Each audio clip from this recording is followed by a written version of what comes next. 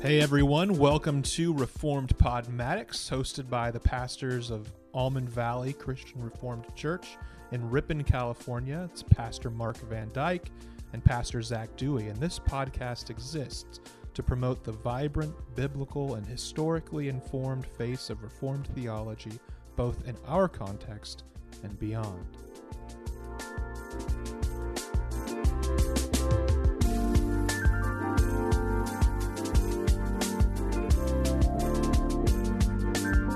Hello, everybody, and welcome back to Reformed Podmatics. I'm Pastor Zach. And I'm Pastor Mark. And today we're going to be diving into a conversation that gets brought up from time to time, especially in the life of a church. If you're a church attender for any amount of time, you have probably thought about the subject of church membership. What does it mean to be a church member? What are some of the obligations and duties? What are some of the blessings of being a church member? And is it even a biblical concept to begin with? These are things that people often wrestle with and think through. And, you know, even personally, I've had friends who have struggled with the concept of being a church member, given that there's not an explicit reference in Scripture. And we'll get into that a little bit today. And it's a particularly relevant subject also in the season of COVID, as COVID seems to be, Lord willing, things are sort of going back to normal here a little bit in the world. People are beginning to have to consider their church membership and what it means to be an attender of a church. Can we just go online? Do we really have to go in person? Do I really need to be a member of a physical, embodied church, or can I just, have my group of friends on my Discord server that I talk with from time to time, and that's my church? And so this sort of stuff is particularly relevant in our day and age for that reason, but also for the reason that many American Christians, really since at least, the 1800s, the Second Great Awakening, you could sort of pinpoint the time where Christianity becomes really individualized. It becomes packaged in a certain way where it may seem that only you and Jesus and your Bible are what's necessary for you to be a good, faithful Christian. And so we live in a world where that is increasingly the case, where spirituality, to use the more modern term, is highly privatized and individualized. And so it sort of goes against our nature in the modern West and the modern American world to think about church membership. Even to use the words obligation or duty will seem out of place to most people.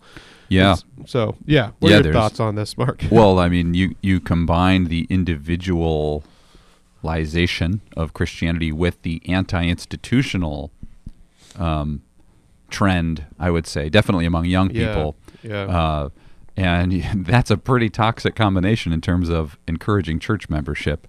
So by anti-institutional, I mean there are many people who are very suspicious, sometimes for good reason, other times for illegitimate reasons, of any institution, anything big, any organization.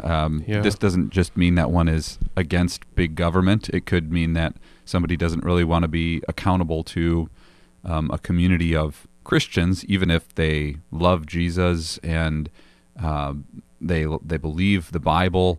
There's still this this urge to be doing it on your own. I listened to a podcast before we recorded this, and the podcast host basically said Christianity is a team sport. It's not an individual sport. It's not golf or tennis. It's basketball or soccer. It's like it's a sport you can't do on your own. And so I like that little analogy, even though that then requires institutional membership. And that's really actually a beautiful thing, as we'll discover throughout this conversation, I think. So we recognize that we are saying these things in a individualistic, consumeristic, anti-institutional culture. So we have an uphill battle in a lot of ways. There are people who grew up in church and so might trust it, but for the incoming believer, new convert, can it just be like yoga, where I go and I do my yoga thing, and I don't know, like maybe I'm a member because I pay this yoga studio, but I'm not really like accountable to them. Yeah. That would almost be how many modern people would approach Christianity. Mm-hmm. Yeah, I think there's different ways people, disagree with the idea of church membership, or different ways that they sort of avoid it. Some people avoid it, for the anti-institutional. You could sort of categorize those, maybe this is wrong, but you could categorize those as being sort of leftist reasons. And then on the other side, I know people who have rejected church membership to them what were biblical, really conservative Christian reasons. And so there's different reasons people do this, and so that's good to acknowledge from the beginning. And so what we want to do today is also really think about who our audience is and who our listeners are. It's probably, we don't know everybody who listens to this, but we guess that it's probably a committed Christian person who is just wanting to grow more in their faith, and is wanting to go from sort of Christianity 101 to Christianity 201, who sort of knows the basics but wants to dig a little bit deeper and think a little bit more reflectively about their faith. And so we realize that a good many of our listenership is probably members at churches already. Or at least open to the idea, generally. And so we do want to sort of think through what objections people might have as well. And so let's start with that first question, Mark. Just sort of assuming a listener here is against the idea of becoming a church member, where they have sort of an accountability structure with the church, and they are accountable to the leaders of the church and to everybody else at the church. What would be some biblical reasons? So we can sort of grant from the beginning, the Bible doesn't say anything explicitly about becoming a church member or signing any sort of membership form or taking any explicit vows before the rest of the church body. Sure. So what might be some biblical reasons that we would argue that church membership is, in fact, biblical? Well, many times in the book of Acts and in the New Testament and in the Old Testament really as well, the people of God are assembled and organized into different offices, different responsibilities, especially you see in the New Testament where there are definitions given or qualifications given for elders and deacons and pastors, and that assumes an organization exists where these servants will use their spiritual gifts. And so given that assumption of an organization that is the church, it seems only logical that membership in that organization would be something that's encouraged. And maybe one of the most overt or precise examples of that is in the book of Hebrews. We find that leaders in the church will be called to give an account for those under their authority. And so they're called to be like watchmen. So they're accountable to those people under their authority. Exactly. And like a shepherd is accountable for some sheep. Yeah, right. And so that assumes something of the leaders, but it also assumes something of the organizational church, that there would be some kind of formal relationship. Now, how formal is going to be different probably based on your denomination.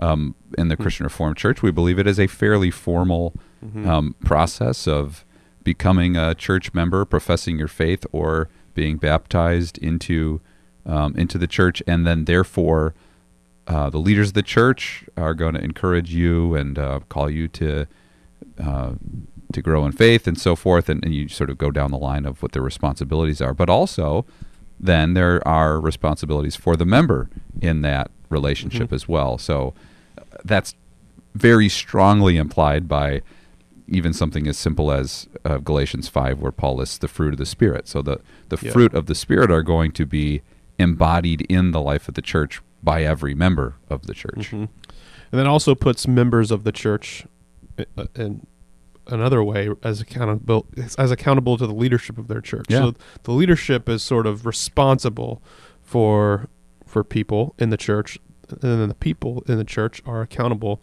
both to their leaders and to other members of the church. And so one example that I think of biblically is from Philippians chapter 4, verses 2 and following, where Paul, in writing a letter to the church in Philippi, calls out by name two members of the church. He says, I entreat Euodia and I entreat Syntyche to agree in the Lord. Yes, I ask you also, true companion, help these women who have labored side by side with me in the gospel, together with Clement and the rest of my fellow workers whose names are in the book of life. And so you see here Paul, the way that he refers to Euodia and Syntyche, it's quite clear that they are accountable to the church leadership. And to the true companion to whom he is writing. And so the true companion, it is his duty and responsibility to help Euodia and Syntyche find agreement. We don't know what that disagreement was about, but you see that there is a sort of there's a relationship here that is in place because they are members of this church.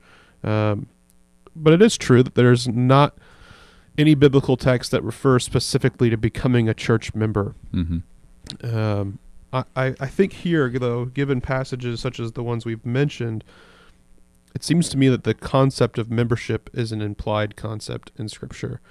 And Paul also tells the Corinthian church to do things in an orderly way. Yeah. And so part of that orderliness, the specific reference there is for orderliness in worship, but in the Christian Reformed Church, we have kind of extrapolated that to include orderliness in the life of the church. So it's good that there are ministries. You read the opening words of Titus, and it's in an orderly ministry. We'll have women's ministry and men's ministry, and the women will be encouraged to teach the young women in a systematic kind of way. And Christian Reformed people have even sort of pulled that call for orderliness into our church order. And so it's a good thing that there are guidelines, not just for an individual church, but for all churches in our Christian Reformed denomination. And we really value those guidelines when something dramatic or sad or controversial happens. We know, well, we've got the church order, we have we have membership in both our individual church and our denomination, so we know how to process through reconciliation or some sort of dispute, like the one between Euodia and Syntyche. Yeah, there's that wisdom from previous generations that we are given in things like the church order. If you were to try to start your own church, and then you were to try to start, so you maybe start planting churches, and then you start your own little denomination, and then problems arise, you would begin to take note of how things went well, what things could have been better, and you will work out ways that will be sort of best practices amongst your churches. But yeah, to the person who really pushes back against church membership, my question would be, why? Maybe you have your reservations biblically or just sort of philosophically. You think institutions are a bad thing to align yourself with. But what does that? What do your reservations? What's the motivations behind those reservations?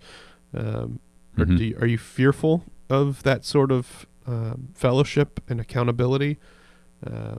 Maybe your fears are warranted in some cases. Has the church always been proven perfect? No, the leaders in the church are imperfect people as well. That's true.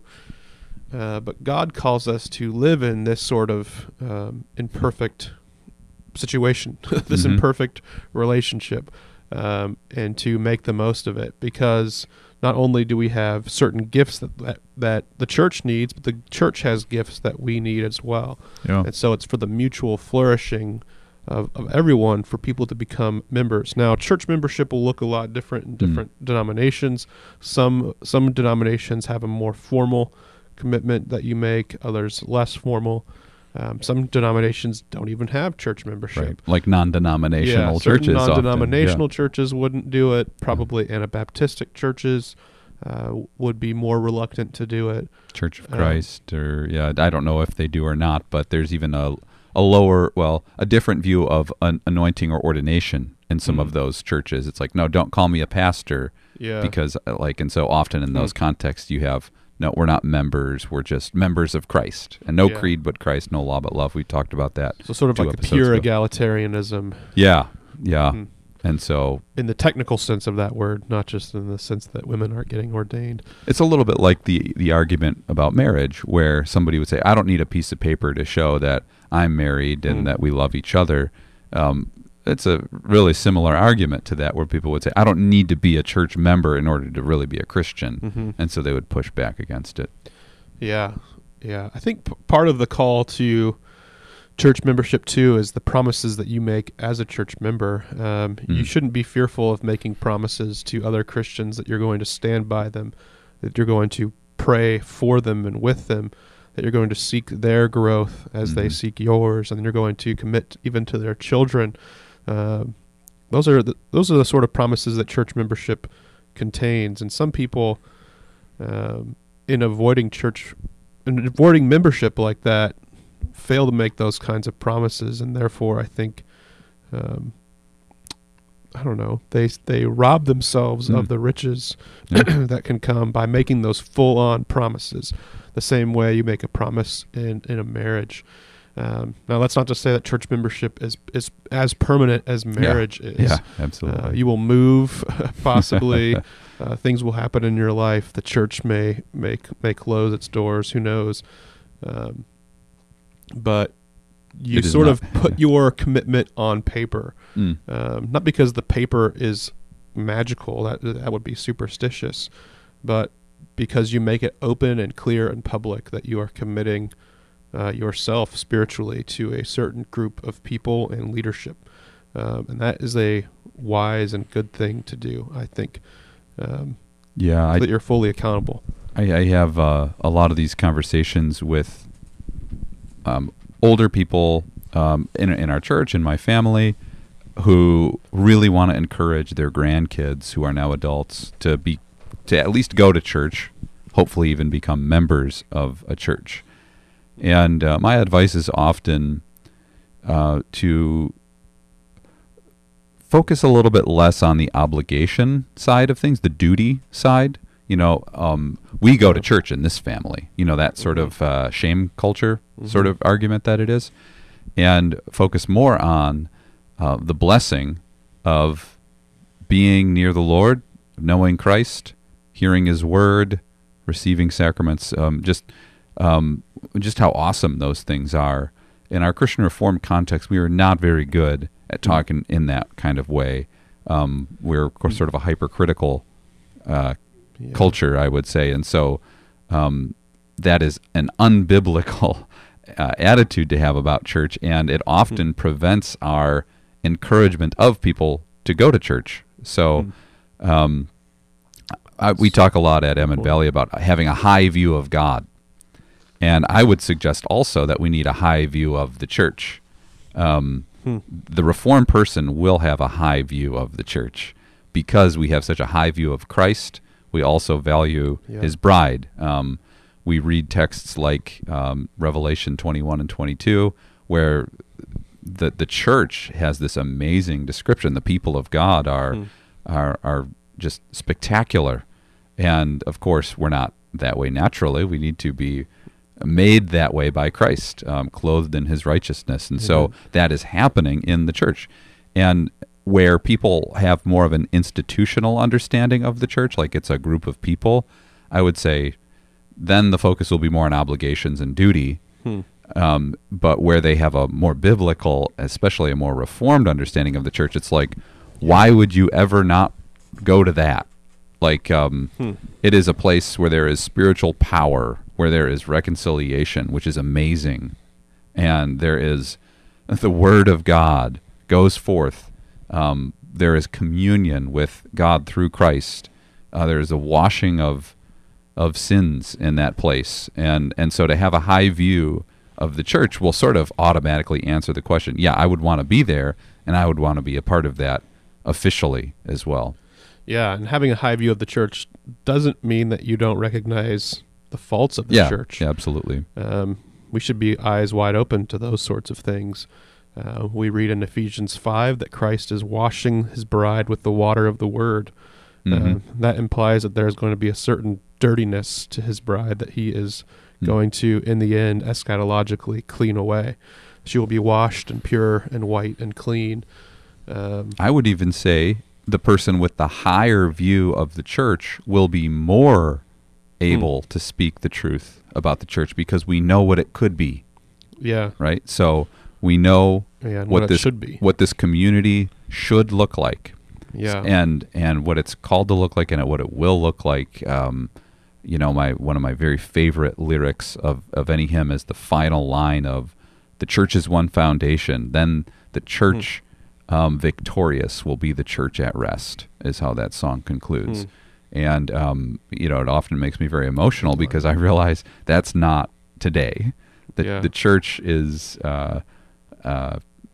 we've got issues in our institutional church. In this organization, it's a very healthy congregation, but at the same time, there's always things happening, and we desire rest. And so, knowing what we're moving towards, the presence of God, having a high view of God, a high view of heaven, and of sanctification.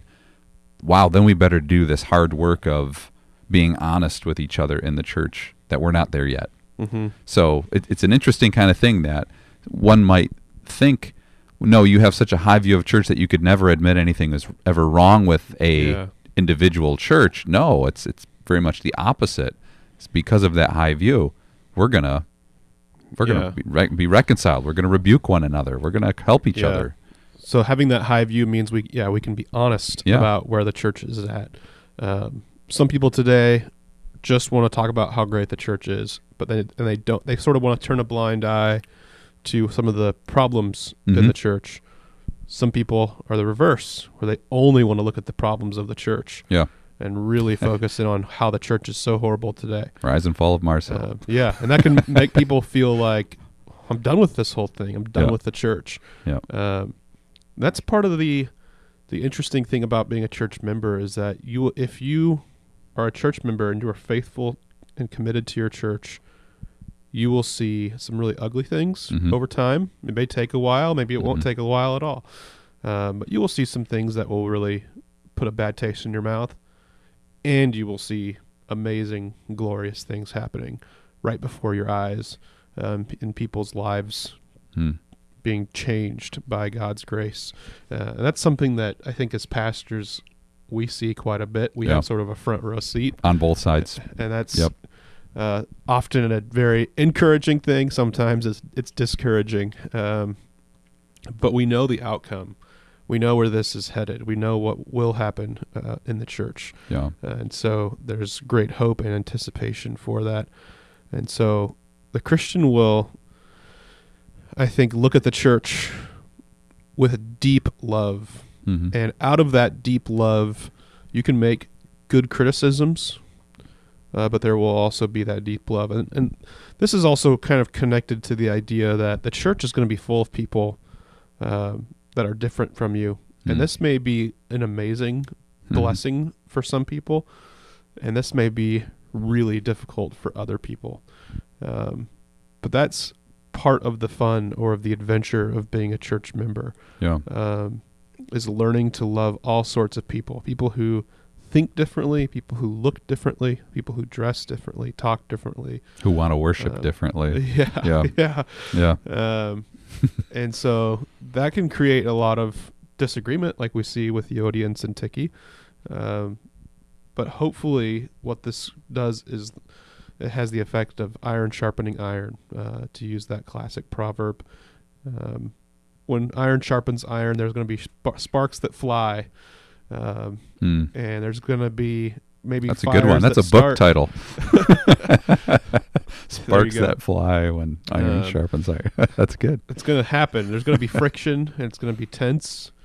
But that's for the best of all involved, and so we help each other in that way through community. to improve, to become more and more Christ-like, and to grow in grace and godliness and holiness. And that will not be easy. Yeah. Yeah, it hurts to get your idols wrecked. Yeah. And the church is iconoclastic in that sense. Yes, it is. The spirit is iconoclastic in the sense of breaking down every idol, casting out every foe, as another hymn reminds us. I maybe shifting a little bit, I would want to talk also about the difference between organizational church membership and spiritual church membership. I think that's really important because I think that there are some people who are really excited about their local congregation, often because of some fairly worldly criteria. We've got an exciting youth group. We've got this. The good music. Yeah, the music, that's just awesome. The pastor's bringing everyone in, that sort of thing. But have very little interest or attention on their spiritual membership with the body of Christ that is far larger than the one that meets in their sanctuary. And so I would always want to encourage people who become a part of our church. You are a member of the Holy Catholic Church now. You are...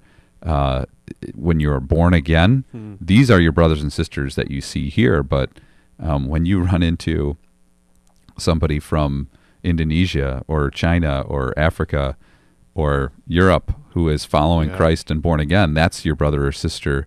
And so that's an exciting thing. That's something that I think particularly young people today will really respond to because they're hungry for fellowship and community. And they also value diversity often. Younger people value it in a little bit more of a way, generally speaking. And so to say, wow, I now am a member of Christ. I'm a member of his body. That's an exciting thing. So it's not like a sales pitch, but it is a blessing that one who is truly a member of the body of Christ in a local church is member of something far larger than that as well. But along with that, I would want to say being a member of a church officially does not automatically mean one is born again. I just preached Great point. Preached this Sunday. Actually, both of my sermons had that point in it, where in Exodus 14, where the Israelites are crossing the Red Sea, obviously there are some people who don't even want to do it while it's happening. They're like, we don't like this. We would rather be slaves. Let's go back. Didn't we tell you to leave us alone, Moses? And so they get on the other side, and things go well for seemingly a few days, because then they start complaining right away when they can't find fresh water. And so 1 Corinthians 10 specifically says there were many who crossed the Red Sea who were not who were not in Christ. They received the spiritual blessings in many different ways of God. They drank from the rock. They crossed through the sea. They received these amazing blessings by the mercy of God, but yet essentially their lives were warnings to their fellow people and even to us today. And so that can be the very same thing in the church, where there are many who are organizationally have gone through the class and have said the right things, but do not display the fruit of the Spirit, do not live with faith. And so I guess the call for every person would be, even if you've been a part of a church for a long time, to make sure that is an authentic part of your life to follow Christ and to be a part of the church. Yeah, being an institutional member and being a spiritual member are both good. Yeah. And even, I would say, necessary for the life of a Christian. Of course, you need to be spiritually a member of Christ.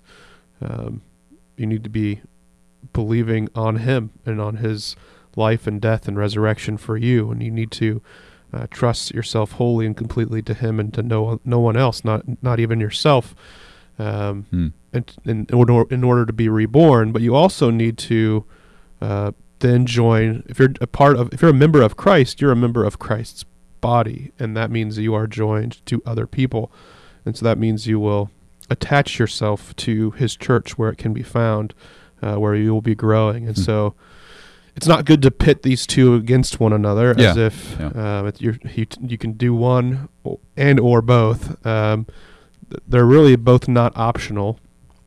Of course, you could make the argument that what you really need is spiritual membership, and that physical institutional membership in the church isn't as necessary. And maybe you could think of, the thief on the cross. He wasn't a part of the church. He was a spiritual member of Christ's body, and he didn't have any Christian fellowship. Didn't really need it, so I guess I don't either. That could be the thinking. But that would be an extreme scenario. The ordinary life of a Christian means that you're going to be having to practice fellowship with other Christians. The Bible and the New Testament in particular is replete with language of one another, loving one another, praying for one another, forgiving one another, encouraging one another. All these sorts of things imply that you will need one another. You will need other people around you. And so that's sort of the expectation of Scripture, is that you will have other Christians, your brothers and sisters in Christ, who you will be living your life with, who will be a part of not just your community that you see on Sunday mornings or on Sunday evenings, but that will be a part of your life all throughout the week in different ways. The people that, to use the modern cool term, that you're doing life with. You're committing to them, and you'll go through life with these people. And I think that this again goes back to that blessing thing, because in our world we are such an isolated people. We are so alone in so many ways. I'm an introvert, so part of me likes this shift in world culture. Mark and I have talked about this before in the past in sermons and so on.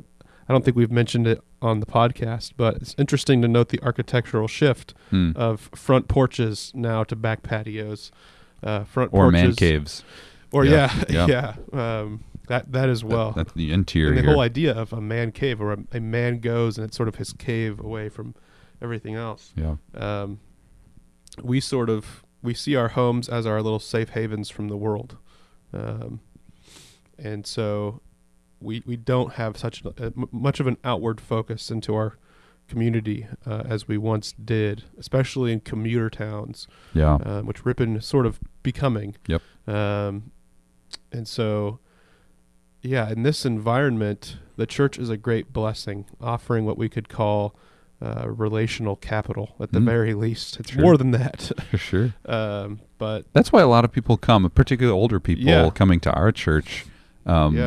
Are alone a lot, and they see this church, and at first it probably is more of that social pull, but of course the gospel, the Spirit uses the gospel to work on some hearts, and they stay, and they're baptized and born again, and that has happened amazingly for some older people in our own church. But then for others, they just like the parable of the seed and the sower.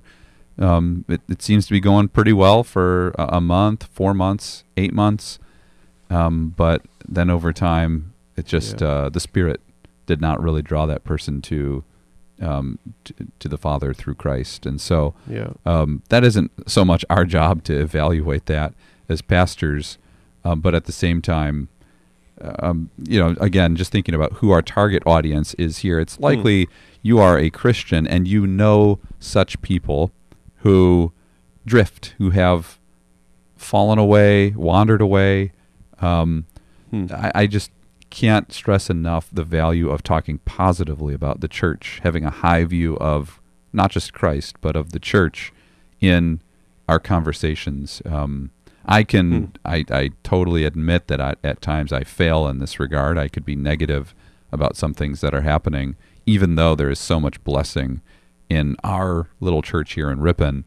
There are awesome things happening. And here's the interesting thing, and will be my last thought. The more one engages with the church, the more you see those blessings.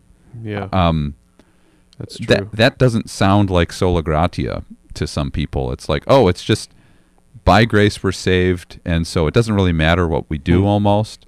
But I would suggest that the more somebody is living in the life of the church, the more blessing there will be in this life for sure for that person. And I mean a spiritual blessing of confidence in the Word, friendships that are rooted in Christ and could have the possibility of real reconciliation if something goes wrong in that friendship.